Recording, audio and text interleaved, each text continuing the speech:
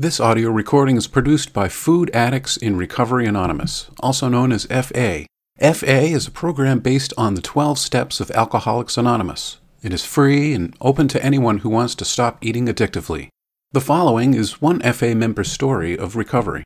The opinions expressed here are those of the individual member and do not represent FA as a whole. If you are new or uncertain about FA, we encourage you to listen to several stories to gain an understanding of what the program offers. For information on the FA program, please visit our website, foodaddicts.org. Hello, welcome to this virtual qualification recording of Food Addicts in Recovery Anonymous, FA. I am a food addict from Massachusetts, and I will share my story of recovery from food addiction. I want to start out by saying, from my earliest recollections, I never felt comfortable in my own skin. I just never felt comfortable. We have a book, a recovery book, and it talks about restless, irritable, and discontented. Really best describes me. I didn't know what was wrong. There was nothing that I could point to, but the fact of the matter is, I just felt like I didn't fit in. And I always wanted to find relief and tried to soothe myself.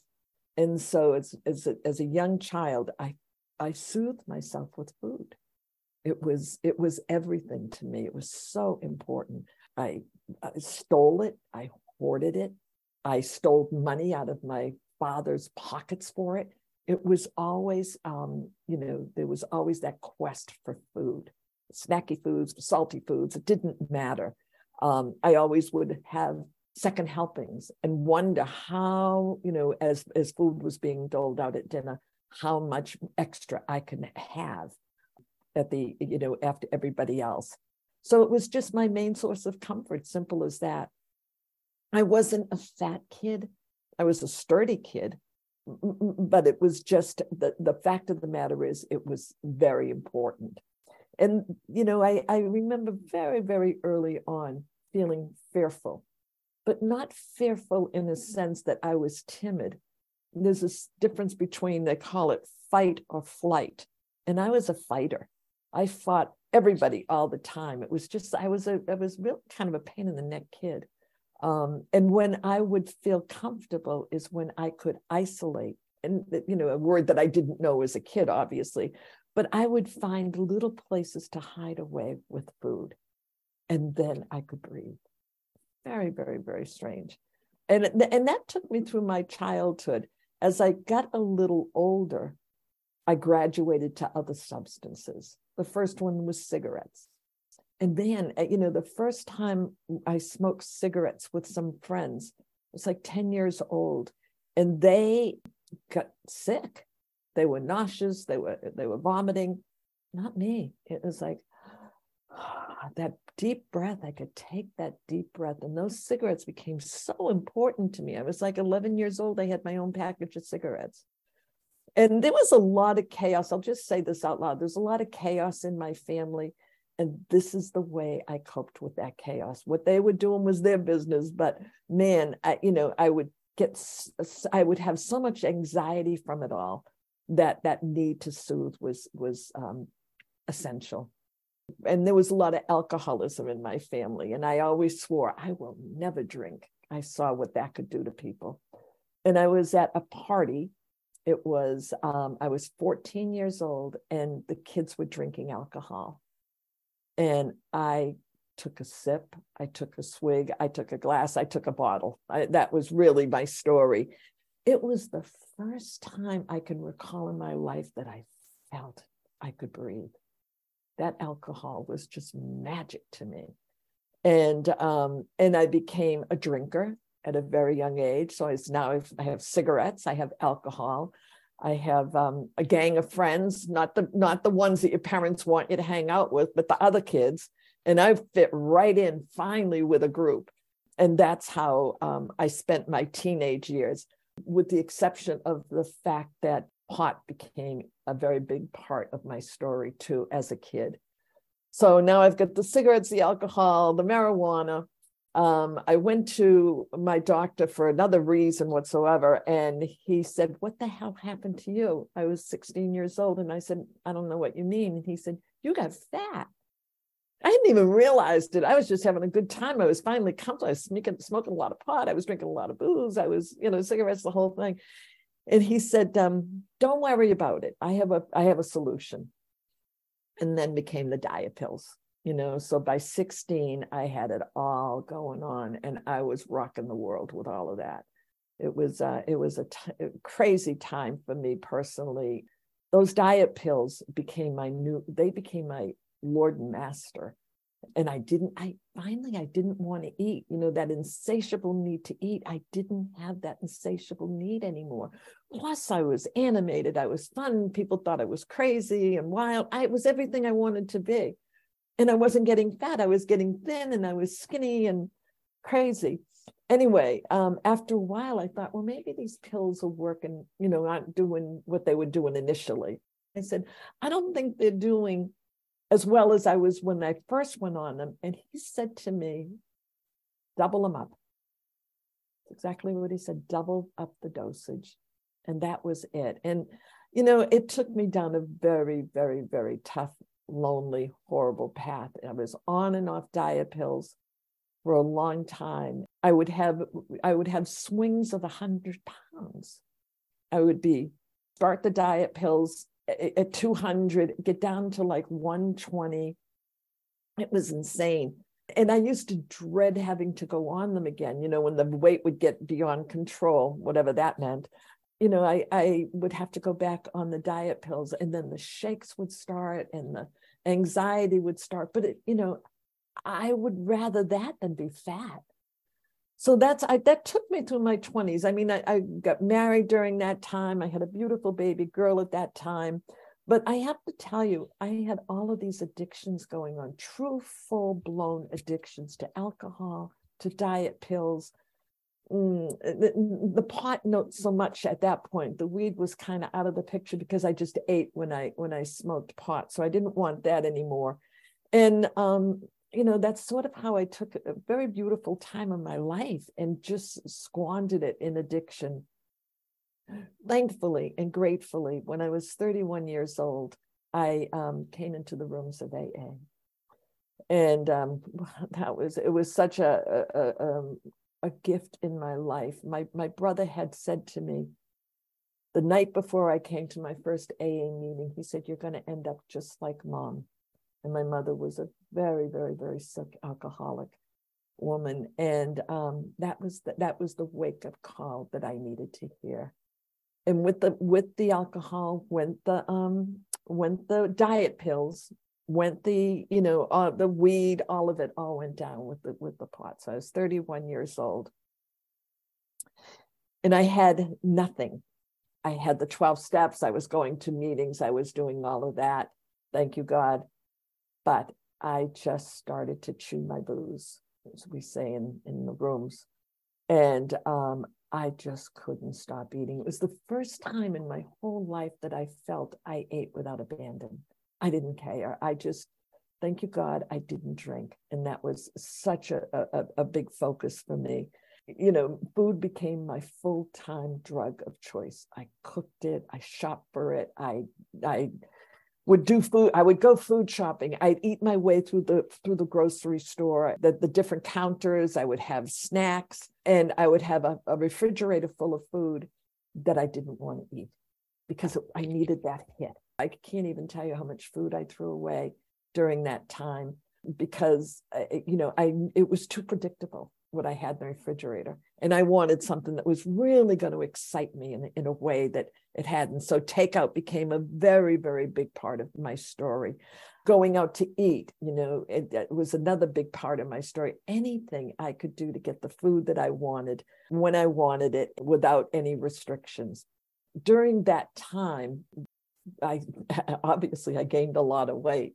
People in the rooms were talking, in AA rooms, were talking about a 12-step program for food. I thought I'd give that a shot. Made a little sense to me. And I joined that 12-step program, and I got some relief. Actually, I lost probably like 30 or 40 pounds very quickly. I didn't work it the way it was laid out. I have to tell you, we could, in that particular situation, I could name my own amounts and foods and food plan. And it was just way too much for me. And I just ended up eating large quantities of food, just large quantities. I recall getting down to 149 pounds from a high weight. And I'm like, this is the way to go. This is perfect. But, like everything else, it just kind of started to drift away. It just seemed a little bit too restrictive. I found everything under the sun wrong with it. I didn't declare that I was done. It's just I stopped going to meetings. I lost a sponsor I didn't replace. And so I finally just sort of eased out, if you will. Why that is so important to me, that decision, is because for the next 16 years, I was in hell. I was in full-blown food addiction, and I could not stop. I didn't just eat and just get bigger and bigger. God only knows how that didn't happen. What I did is I tried every other diet solution in the planet. I spent tons and tons and tons of money, tons of commercial solutions that worked for a moment or worked for a day or worked for even a year. One program worked for a year, but always led me back to being hopeless and angry and miserable. I recall one particular commercial diet that I engaged in, and I ate 750 calories for 7 months. I had a coach. I had all of these other ridiculous accoutrements to it. And the coach was saying, soon enough, you're going to be on maintenance. You've done so well. And I kept losing weight. And so I said to her, well, what does that mean, maintenance? I got a little excited about it, frankly. It's oh, this sounds fun. What's what maintenance? And she said, well, you already know how to eat. So there's really nothing, you know about portions now, and and I was so angry. I said to her, I learned how to starve. I don't know how to eat. You can't let me out that door. I was crying. Don't let me out that door, I said. Unless you have something else to give me, because I knew where it was going to end, because it always ended up in the same way. But no, I was dismissed from that program. I had graduated. I remember, God bless me, when I went to Filene's basement, I had started a new job. I bought 5 suits, size 8 suits.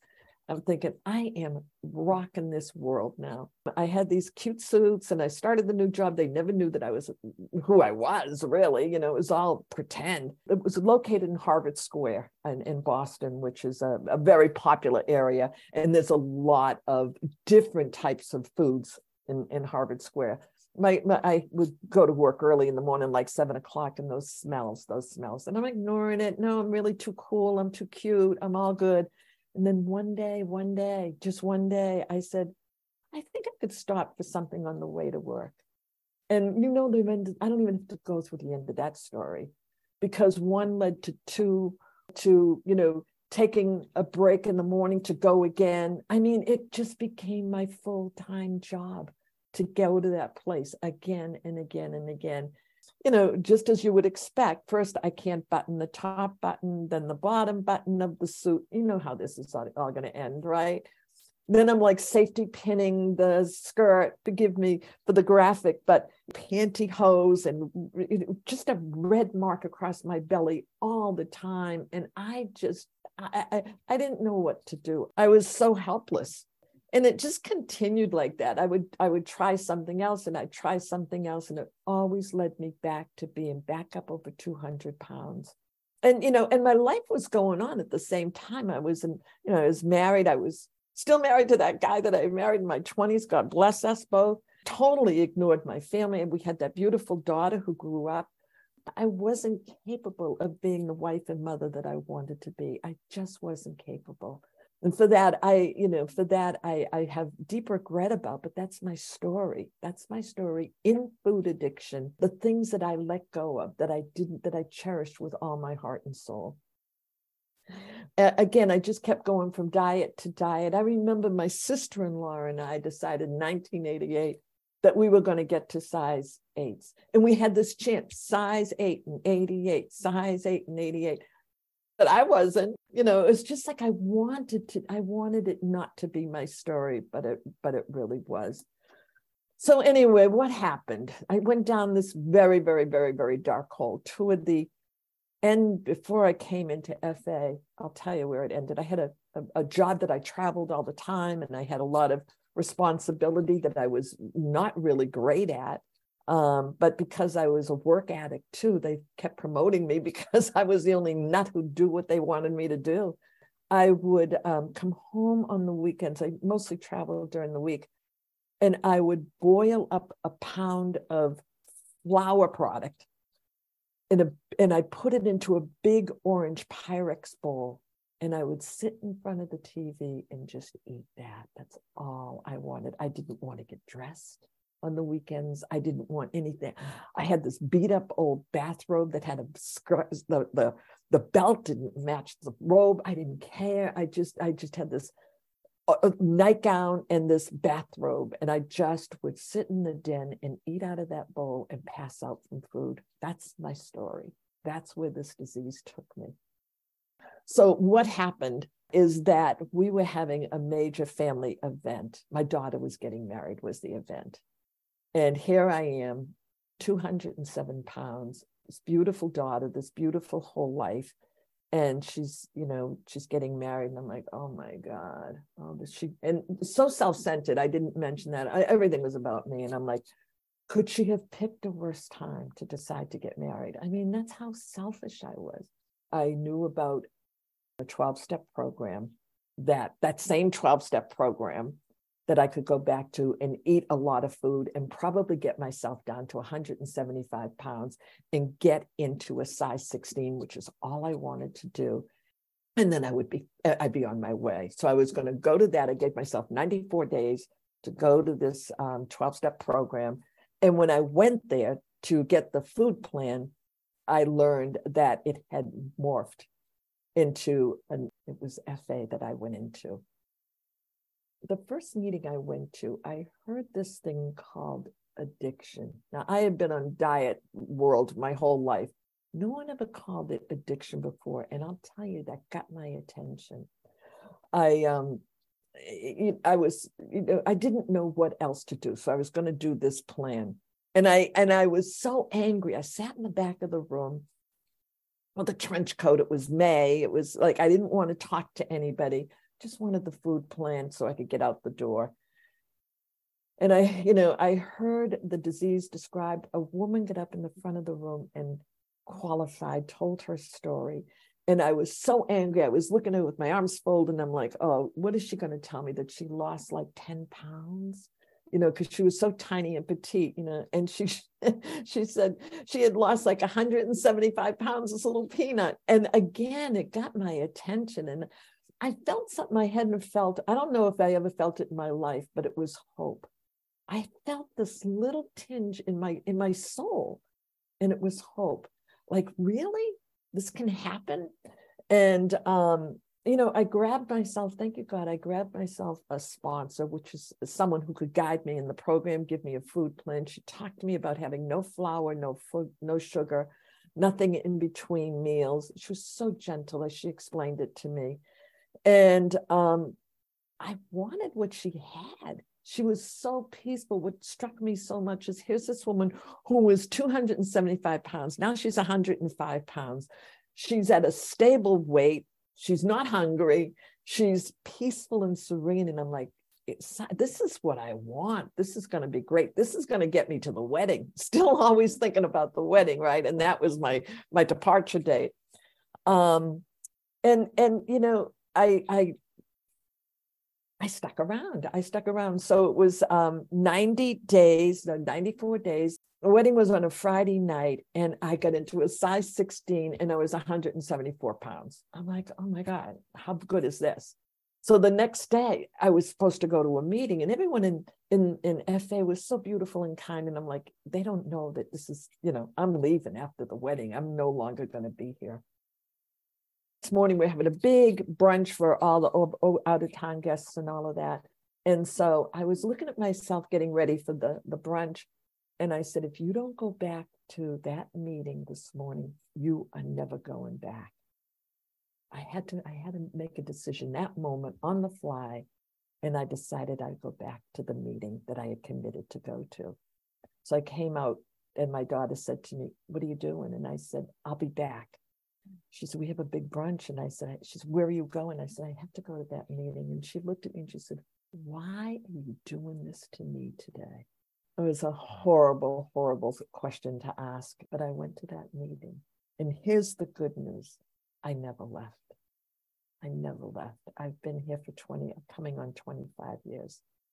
I've never had flour or sugar or eaten in between meals since that day. Thank you, God. Since I came into program, I'm at a stable weight. I have peace and serenity. I'm not hungry. My life has changed immeasurably in the time that I've been here. My daughter is still married, so they just celebrating their 25 years. I've been married 51 years. By the way, I neglected to tell you, we were getting a divorce when I came into this program. We both had our own lawyers. We were getting a divorce. And we did not divorce. We just celebrated 51 years. I'm a grandmother. My granddaughters, too, adult women, have never seen me have flour or sugar in all of their lives. And it's not just flour and sugar. Translate that to say, I haven't been crazy. Because when I was eating like I was eating and eating the amounts of food that I was eating and sugar that I was eating, I was all over the place. And now, here's the best part. I'm now a great grandma. She's 3 months old. And, that's my life today. So I came in at 207 pounds. I'm 122 today. My weight does not change. I have clothes that are older than my granddaughters now. This was just crazy. Everything fits. These are all bonuses. I have relationships that I never had. I was such an isolator. I just wanted to be alone with my bowl. That's just what I wanted. And that's not what happened. I developed a relationship with a power greater than myself. I always thought I was in charge and I was the power behind everything. And that's not my story. That's not my story at all. So I have a God of my understanding. This program is spiritual in nature. I am so grateful for that because I have something other than me that I can rely on, that I can seek solace from, that I can get messages from. I'm a friend. I'm a friend to other people. I was never anybody's friend. I just wanted what I could get out of people, and that was it. And I have this beautiful network of people in this program who think like I think, who suffered like I suffered with this disease. And I do think for me, it is a disease. I can talk to them when I'm feeling as though I need another voice. I can call a fellow in this program. It's just amazing that I have this channel of people to count on. I am so eternally grateful that I really stumbled into these rooms sick and tired and angry and resentful, and every day it gets a little better, every single day. And I'm a satisfied customer. I'm going to keep coming back because I see no reason at all to leave this beautiful program that's been so wonderfully laid out. It's just been such a journey. What I will add is I've buried a lot of relatives in this program. I didn't pick up food. I've seen health difficulties in myself and family. I didn't pick up the bite. All the time, I have been able to walk through really temptations with peace and dignity. Thank you. Thank you for listening to this audio recording. To hear additional recordings or to learn more about Food Addicts in Recovery Anonymous, you can visit our website, foodaddicts.org.